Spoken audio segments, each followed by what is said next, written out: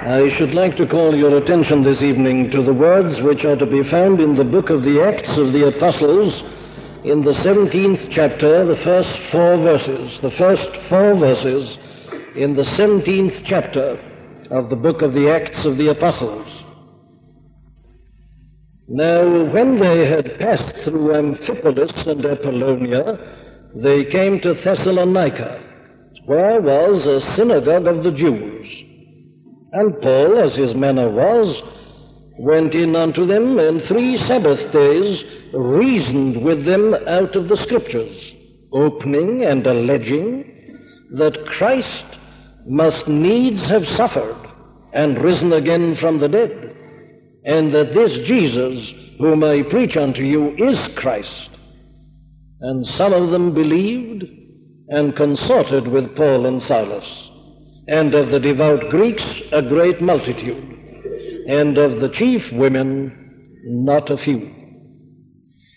Now I want to call attention particularly tonight, as I did last Sunday night before, to the statements in the 2nd and 3rd verses, where we are told that Paul, as his manner was, went in unto them in the synagogue, and there 3 Sabbath days reasoned with them out of the Scriptures, opening and alleging that Christ must needs have suffered and risen again from the dead, and that this Jesus whom I preach unto you is Christ.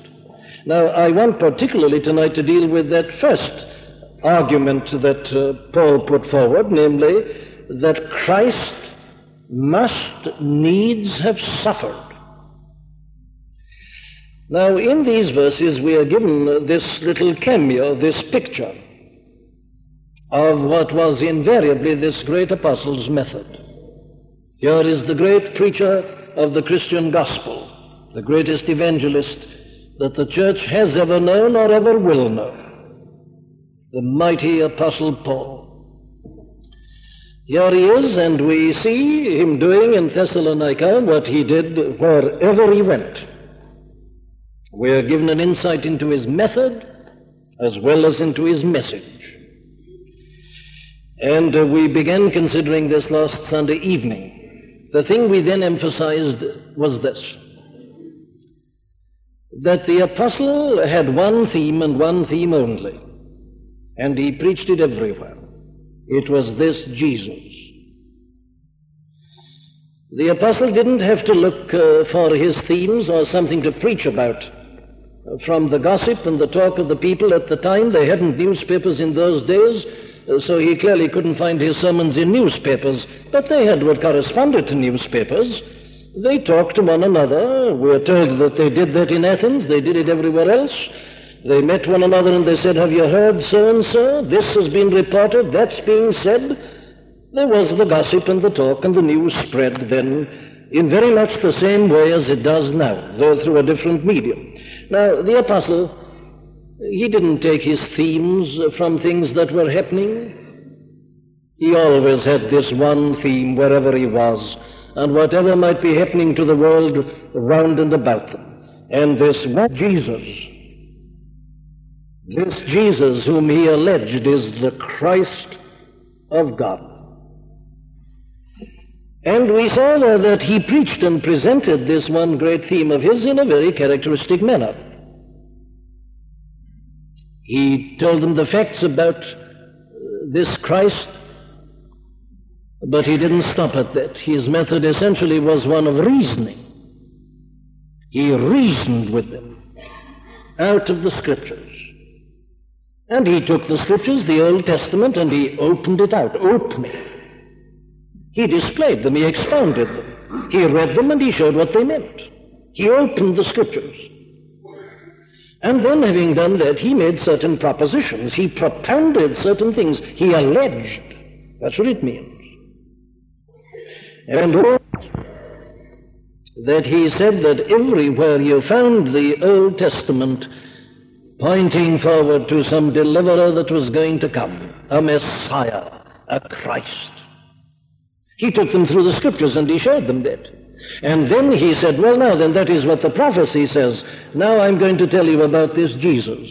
And he showed them how the events and facts in connection with the life of Jesus of Nazareth corresponded exactly and precisely, down even into details, with all that the Old Testament had been saying about this coming deliverer, this Messiah. So he said, this Jesus which I preach unto you is the Christ. And that, as I pointed out, was the reason why he preached always on this theme. It was the momentous character of the message. And, of course, there is nothing that is in any way comparable to this. It's stupendous. And I indicated by way of illustration at the end that if that was true in the days of the apostle, it is equally true today. The world, as I reminded you, is staggered and amazed by all that it's reading in the newspapers about these bombs and things like that. But, my dear friend, however great effect this hydrogen bomb may be, by the sight of this fact which I'm preaching to you, it's a mere nothing. It's a wonderful achievement, of course. It shows the ability and the understanding and the learning of men. But when you put it by the side of this, it pales into insignificance. The most stupendous thing that's ever happened in this world, or that ever will happen, was that thing which took place when the eternal Son of God was born as a babe in Bethlehem. That's the most staggering, the most stupendous thing that has ever taken place or ever will take place. Your very calendar bears its witness to it. We are living in 1954. Why 1954? Because it dates from that. It's the pivot of history. It's the center of the whole story of the human race. And when you are considering this, why, nothing else really is significant. Everything takes on its significance from this. So the apostle, I say, went everywhere and he preached that Jesus is the Christ, that this is God's way of salvation, that this is indeed the only begotten Son of God who has come on earth to redeem mankind and to deliver it out of its terrible predicament. But, of course, he didn't stop at that. And we are reminded here by these words we're looking at tonight that he didn't stop at that. Because the moment the apostle said that, he was raising a very great problem. He went round and he said that the despised carpenter of Nazareth, called Jesus, was none other than the eternal Son of God, who had taken unto him human nature and had lived amongst us in the likeness of sinful flesh. But the moment he said that, there arose an acute problem in the mind of every Jew, in the mind of every Greek, in the mind of those who had been brought up with the Old Testament scriptures, in the mind of all the philosophers and all the learned people of Europe. And what was the problem? Well, the problem was this. If Jesus of Nazareth is indeed the eternal, only begotten Son of God, what about his death upon the cross? How can these things be reconciled? What's the use of saying on the one hand that that person is indeed eternal God, very God of very God, and yet to have to say and to have to admit that he was arrested by men and that he was condemned, and in apparent utter weakness was nailed to a cross and expired and died and was buried and his body placed in a grave. That's the question. And it was a question that was raised acutely, I say, wherever the apostle went and preached this message. We are told that this message of his was indeed a stumbling block to the Jews, and that to the Greeks it was unutterable folly.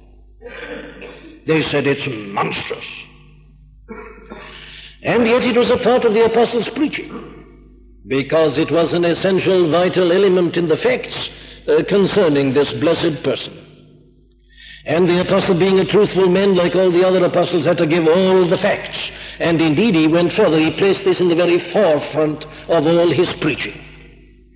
But I say at once, it constituted a terrible problem. People stumbled at it. Well, now, my friends, I'm calling your attention to it because people still stumble at it. The offense of the cross has not disappeared. It's as great tonight as it was in the first century.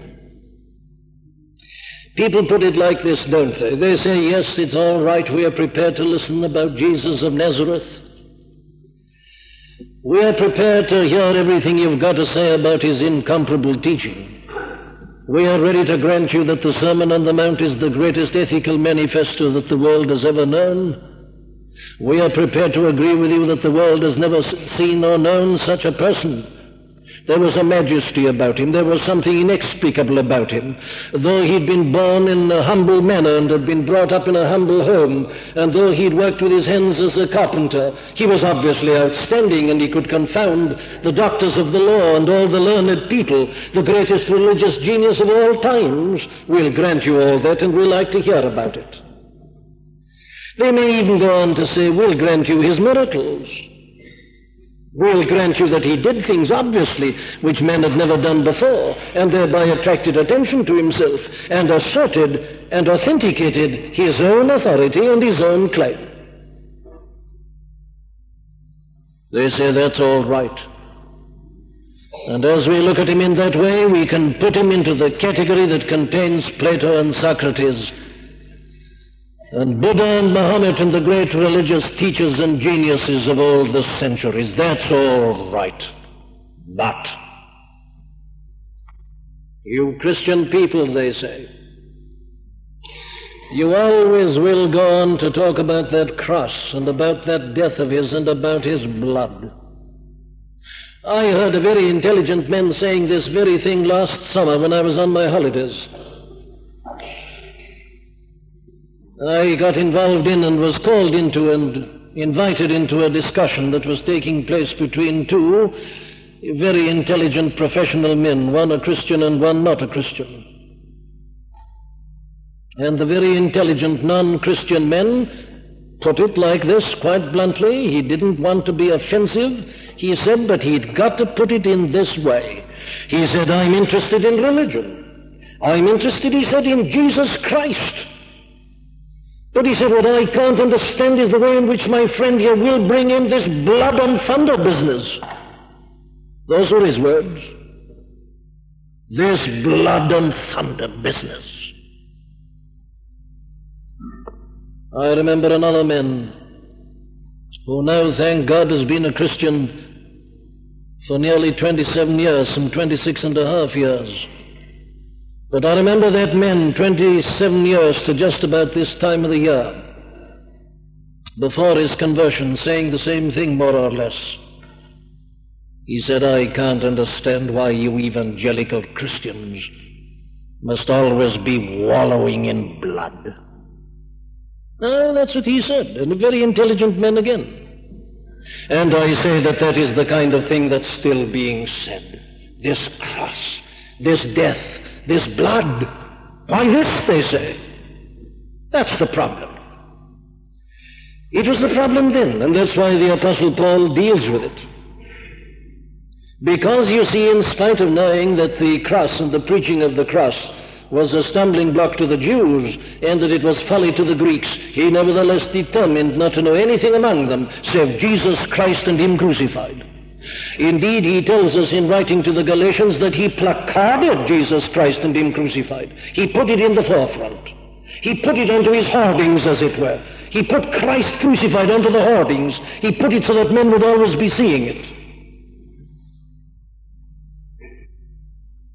He did it quite deliberately, in spite of knowing men's reactions to it and their hatred to it. And here we find him entering into this synagogue there at Thessalonica, and we observe that he does exactly the same thing.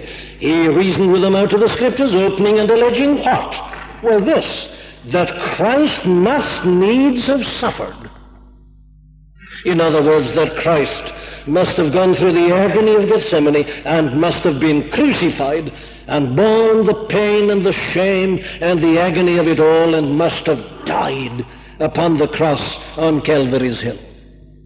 Now, why, I ask again, did he do this? And there's only one answer to the question.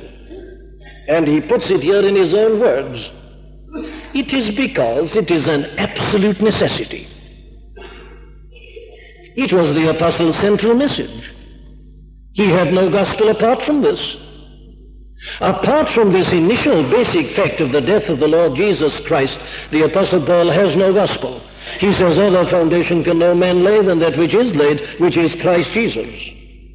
He tells the Corinthians, I'm never tired of forgetting you. He reminds them of what he preached to them when he first went amongst them. What was it? This first and foremost. This he puts at the beginning. This he puts in the center. How that Christ died for our sins according to the Scriptures. That's the very thing. It was, I say, his central message. Well, why then? Why does he put it thus in the forefront as he's reasoning out of the Scriptures with these Jews in Thessalonica? Well, the first answer to that question must be this. He had a very special reason for putting this in the forefront when he was dealing with these Jews in the synagogue. Why? Well, for this reason. These Jews, you see, had got their Old Testament scriptures, and they knew that the Old Testament scriptures did prophesy the coming of a Messiah. Ah, yes, but they'd got a completely wrong and totally erroneous conception as to what the Messiah was going to be like, and as to what he was going to do, and as to how he was going to save them. The idea that they'd got, we needn't stay with us, but the idea that they had in its essence was a political one. Mankind has always been political. That's because mankind always thinks in terms of this world only. It's not wrong to be political, but it is wrong to think of ultimate salvation in a political manner. And that's what these Jews were doing. Their idea of the Messiah was this, that he'd come as a great king, and that he'd announce himself, and that he'd be crowned in Jerusalem, and that he'd gather together a great army, and at this time in particular, that he'd lead this mighty victorious army against the Roman legions and drive them out of the country and conquer them, and perhaps having done that, proceed to world conquest. And he would reign over all, and the Jews would be the supreme nation in the world. That was their conception of the Messiah, a mighty power, a great potentate, a great political leader, a mighty warrior king, would re-establish the kingdom of David and conquer all and sundry, and his kingdom would stretch from one end of the world to the other. That was their conception. So that obviously the first thing the apostle has got to do is to disabuse them of that false idea. And the way he did that was just to take them through their own scriptures. He opened and alleged that the Christ must needs have suffered. He took them through these scriptures, and he showed them that their own scriptures bore eloquent testimony to this, that the Christ, when he came, was one who was going to suffer and to die, and that it was by suffering and dying he was going to save. He not only says this, he proves it out of the Scriptures, opening and alleging that the Christ must needs have suffered. How did he do it? Well, there it is. It's all in the Old Testament. You've only got to read it, and you'll find that it's full of it. Our Lord himself, as I reminded you last Sunday night, did this self-same thing himself after he had been crucified and after his resurrection. He took those dumbfounded, crestfallen disciples of his who felt that everything had gone wrong and who said, oh, our wonderful hopes have suddenly been dashed to the ground because he's died in weakness. Oh, fools, he says, and slow of heart to believe what is stated in the Scriptures. And commencing with Moses and the Psalms, he takes them right through and through all the prophets, and he shows how all these things had prophesied precisely what happened to him. And that's what the apostle did in the synagogue of Thessalonica. I can hear him as he takes them through the book of Leviticus, and as he tells them all about the burnt offering and the peace offering and the sacrifices and all these things, I can hear him as he expounds to them what happened on that night when the children of Israel went out of the captivity of Egypt, the killing of the paschal lamb, and all the blood put there upon the doorpost. I can hear him taking them through all these things, all these marvelous types, all this ritual and all this ceremonial, and it's all talking about some lamb, and how they must put their hands upon the head of some beast, and they transfer their sins, and the beast is killed, and their sin is put aside, and God covers it, and they're forgiven again, and on they go, and the great day of atonement, and the high priest, and the incense, he takes them through it all, and he says, what's all this? Struck, stripes fall upon him, his life poured out into death. He reads them that mighty chapter. And then he possibly read to them the 22nd Psalm, beginning, my God, why hast thou forsaken me?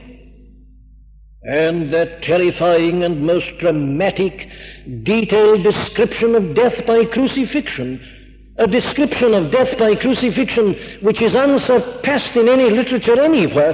It's all there. Read it again, the 22nd Psalm, and you'll see an account of a man who is nailed, crucified to a tree, and all the pain and the agony and the anguish in his bones and the various parts of his body. I can hear him reading it and expounding it all, and saying, can't you see, the whole of your Old Testament is pointing to a sufferer, to a Messiah that's going to endure agony and that's going to die. The Christ must needs have suffered. The scriptures of the Old Testament had always taught this. And therefore the apostle's argument was that this Jesus whom he preaches as the Messiah of necessity had to suffer and die in the way that he actually did. Otherwise he is not the fulfiller of the prophecies. He is not the great antitype that fulfills the types. He is not the substance that casts its light upon the old shadows. If he hadn't done all this, well, then he's not the Messiah. The Christ must needs have suffered, and he has suffered. That was his argument. So you see, my friends, the preaching of this cross is not merely the recital of historical events. We show that this is something that had been predicted and prophesied throughout the centuries leading up to Christ. But you know, this teaching is not confined only to the Old Testament. They're full of it. And there is a sense in which you can't understand the Old Testament unless you go back to it with New Testament eyes. If you really want to understand the Old Testament, get the gospel of the New and then go back, and you'll see that it's just a foreshadowing of it. But our Lord himself taught exactly the same thing while he was here in this world as a teacher. And why is it that men will persist in picking out what they like in his teaching and reject the rest? Because he actually said this, you know. He said, as Moses lifted up the wilderness, even so must the Son of Man be lifted up. The serpent was taken and put upon a pole and held up. He says, I am going to be lifted up like that. It's his own teaching. Or listen to him again when he said something like this. He said, except ye eat the flesh of the Son of Man and drink his blood, ye have no life in you. Do you remember when he said that and to whom he said it? He just worked the miracle of feeding the 5,000, and a great crowd of people were following him. They said, this is marvelous, this is wonderful. We've never heard anything like this before. This is great. We'll go after this man. This man can do anything he likes for us. And they crowded after him. And then he said, except ye eat the flesh of the Son of Man and drink his blood, you have no life in you. And they turned to one another and they said, this is a hard saying. Who can bear it? Who can take it? They said he was all right just now when he looked as if he was going to be the king. It was marvelous to hear his teaching. It was thrilling to see this marvelous miracle. But what do you mean by saying we've got to eat his flesh and drink his blood? We can't stand it. And you know what followed? We read that from that time many of his disciples went back and walk no more with him? The crowd that had rushed after him rushed back away from him. They hadn't understood his gospel, you see. They'd been drawn by something they didn't understand. When they came face to face with this cross, they were offended, and back home they went. Temporary believers. And then listen to him as he goes on. Aye, he said, if I be lifted up, if I be lifted up, will draw all men unto me. And then, do you see, knowing that there would be people perhaps in the 20th century who would say, oh yes, of course, what lifting up means is returning to heaven after he died. It's the influence of the risen Jesus. Lest somebody might say that this is added, this spake he, concerning the manner of the death which he should die. The lifting up means the lifting up on the cross. It means the crucifixion, the dying.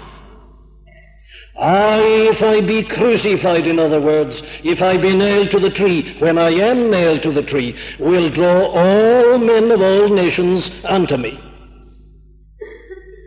Oh, but he'd always been saying it. He said, I am the good shepherd.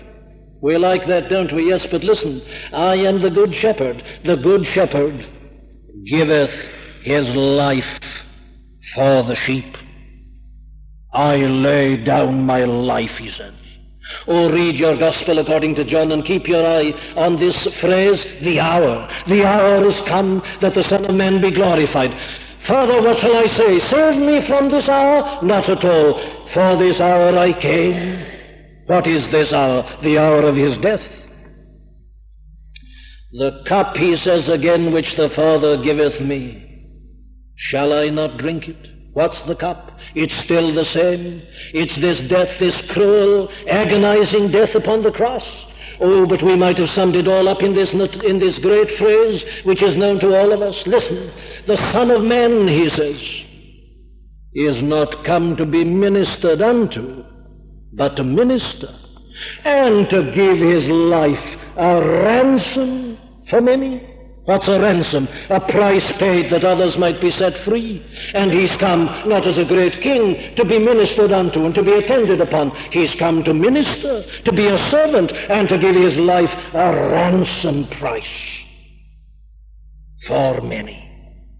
Oh, I've merely given you a selection of some of the things he said. The whole of the Old Testament says this is the way. He himself says it's the way. And then, do you see, he supports what he has taught by his actions. There's no more wonderful phrase in the Scripture than this. He set his face steadfastly to go to Jerusalem. His own followers said to him, Master, they said, don't go to Jerusalem. Because, they said, if you do, we can tell you what's going to happen. Herod the king is determined to take you and to kill you. Don't go, they said. They pleaded with him, they tried to persuade him not to go. And though he knew that what they said was right, he set his face steadfastly to go to Jerusalem. He went deliberately, knowing what was to happen. That says someone, why did he say all those things, and why did he do all that? Why did he feel he'd got to do it? And how was it that these Old Testament prophecies all indicate that that is going to take place? Where has this revelation come from? Why is there this revelation? Why must it be like this? Why must the Christ needs suffer? That's the question. Why this cross? And you know, my friends, the Bible has only got one answer to that question. It was something that God had decided upon and had determined before he'd ever created this world. Him, says the Apostle Peter on the day of Pentecost at Jerusalem, filled with the power and the understanding of the Spirit, him, he was delivered by the determinate counsel and foreknowledge of God. The predetermined and counsel and foreknowledge of God. The Lamb of God, slain before the foundation of the world. enacted in time, but it was determined there before the very dawn of history and before this world ever came into being at all. The Apostle Peter makes this very plain and clear in his first epistle in the first chapter. Listen. Forasmuch as ye know that ye were not redeemed with corruptible things, as silver and gold from your vain conversation received by tradition from your fathers, but with the precious blood of Christ, as of a lamb without blemish and without spot, who verily was foreordained before the foundation of the world, but was manifest in these last times for you, who by him do believe in God that raised him from the dead. And it's only as we grasp that we begin to understand our Old Testament. You see, it was God who gave the knowledge and the information to the prophets. They didn't guess it. It wasn't imagination. God inspired them. He gave them the revelation. He let them know that the Messiah was going to suffer. And of course, he could do that because he determined it before the world was ever made. Why did he give Moses these types and sacrifices? Why did he tell him to kill the paschal lamb and to put the blood upon the doorposts? Oh, he was simply telling them beforehand what the Christ was going to do. God knew it before time, and he gives these previews of it right away through the Old Testament. It is the predetermined knowledge and forecounsel of God. All right, says someone, I'll accept that, but now you leave me with this question. Why did God decide it was to happen in this way? You've proved conclusively, satisfactorily, that the Old Testament's full of it, that Christ says it must be, and it's all this revelation of God. But why? Why did God determine that it was to be like that? That's the question. And here, my friends, the answer is equally simple. It is the only way whereby any individual can be saved. I say that this is God's way of salvation through the crucifixion of his Son, because there is no other way whereby we can be saved. I can prove that to you, I think, very simply in this way. Do you remember what happened in the Garden of Gethsemane? You should visit Gethsemane tonight and during this coming week. Go to the Garden of Gethsemane, my friend, if you want to know the truth. And there you'll see this blessed Son of God taking 3 men with him, Peter and James and John, and he says to them, "Stay here and pray for me while I go on my own for a moment." And he went on, and they slept, they were tired. And what is he doing? Well, he's having this great struggle, and this is what he says: "Father, if it be possible, let this cup pass from me.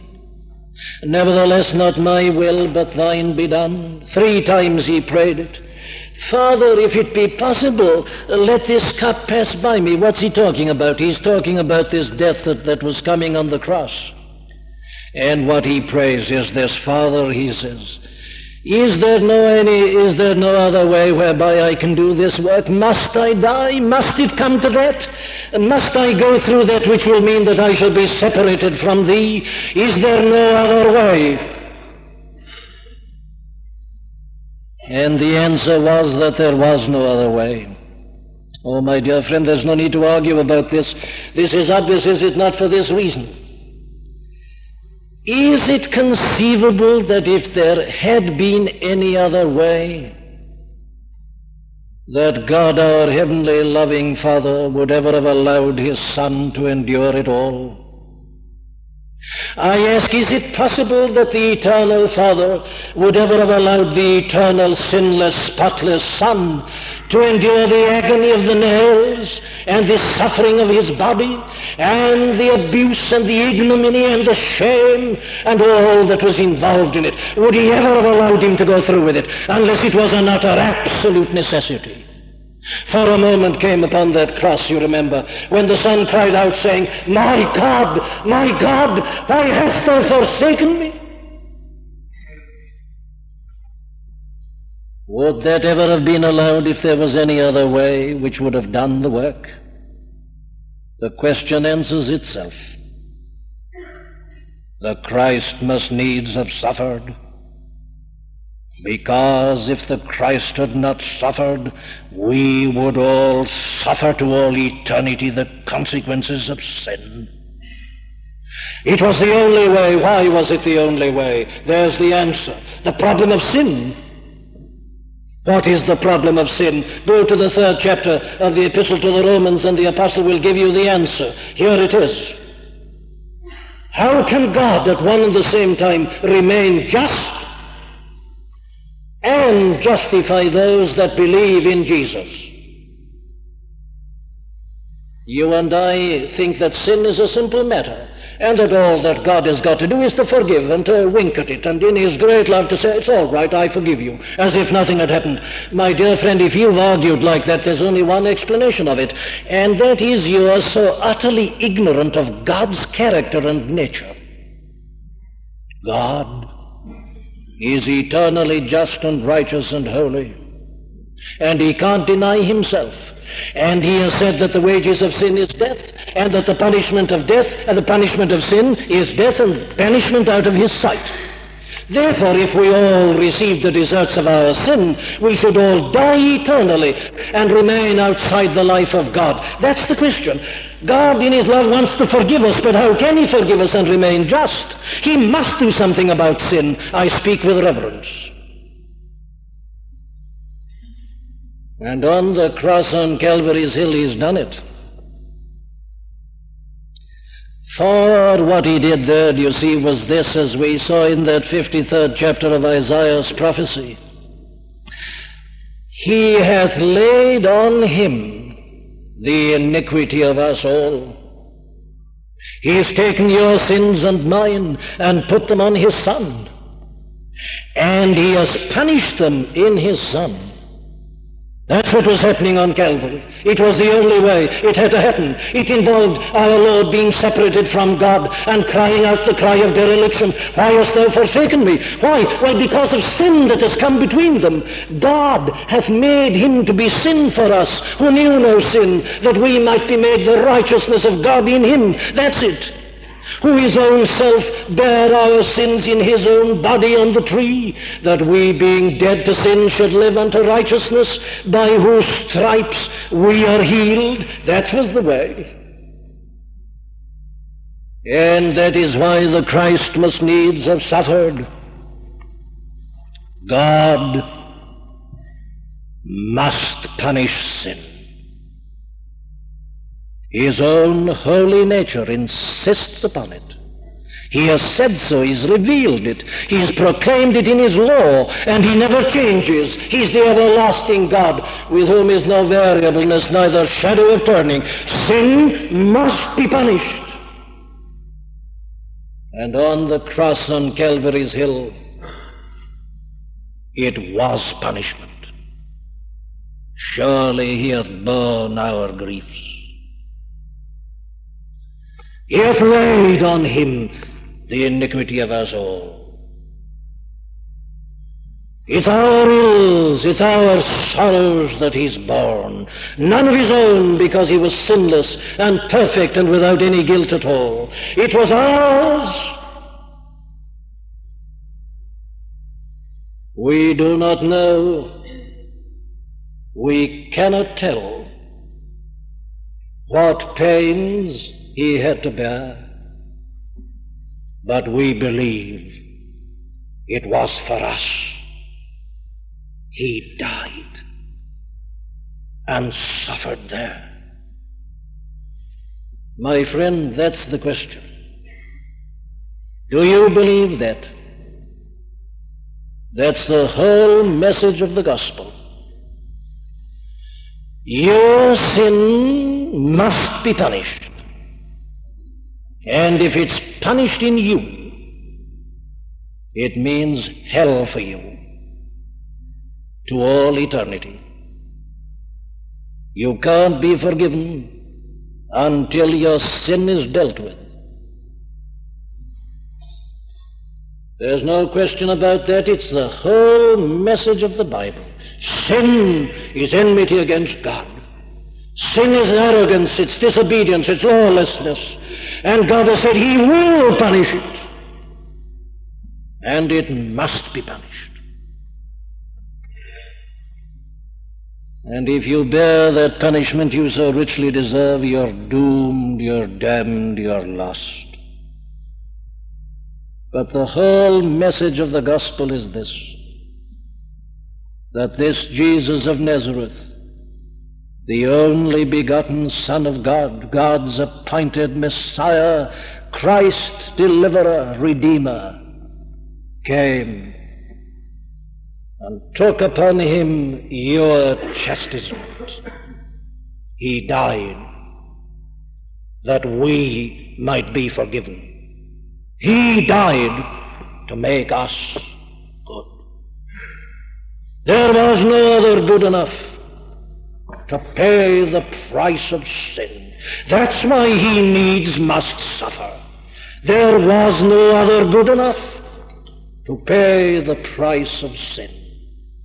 He only could and can and has unlocked the gate of heaven and let us in. My dear friend, that's the message that comes to you. In your sin, do you see, do you believe, do you know that the Son of God has so loved you that he has died for you?